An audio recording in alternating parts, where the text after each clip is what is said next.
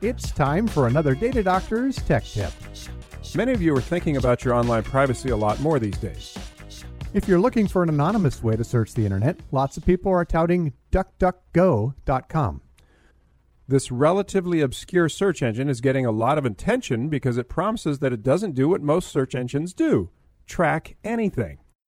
It doesn't save search history, dates or times, info about your computer, or any other tracking data that's commonly collected by virtually every other website that you visit.